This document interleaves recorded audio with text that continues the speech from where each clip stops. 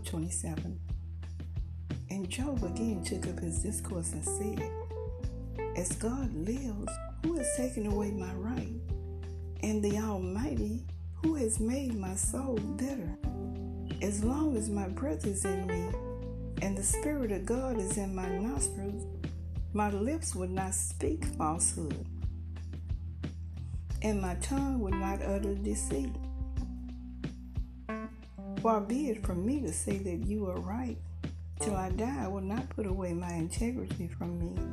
I hold fast my righteousness and will not let it go. My heart does not reproach me for any of my days. Let my enemy be as the wicked, and let him who rises up against me be as the unrighteous. For what is the hope of the godless when God cuts him off? When God takes away his life? Will God hear his cry when distress comes upon him? Will he take delight in the Almighty? Will he call upon God at all times? I will teach you concerning the hand of God. What is with the Almighty I will not conceal.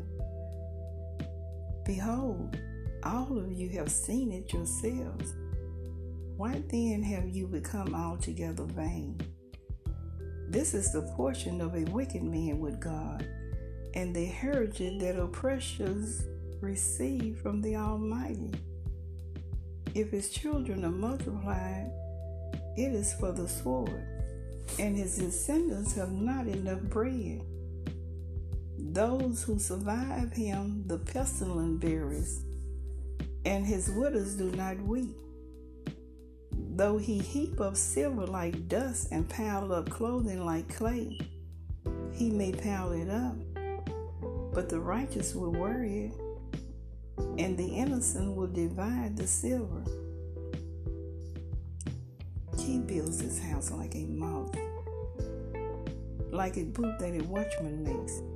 He goes to bed rich, but will do so no more. He opens his eyes, and his wealth is gone. Terrors overtake him like a flood. In the night a whirlwind carries him off. The east wind lifts him up, and he is gone. It sweeps him out of his place. It hurls at him without pity. He flees from its power in headlong flight. It claps its hands at him and hisses at him from its place.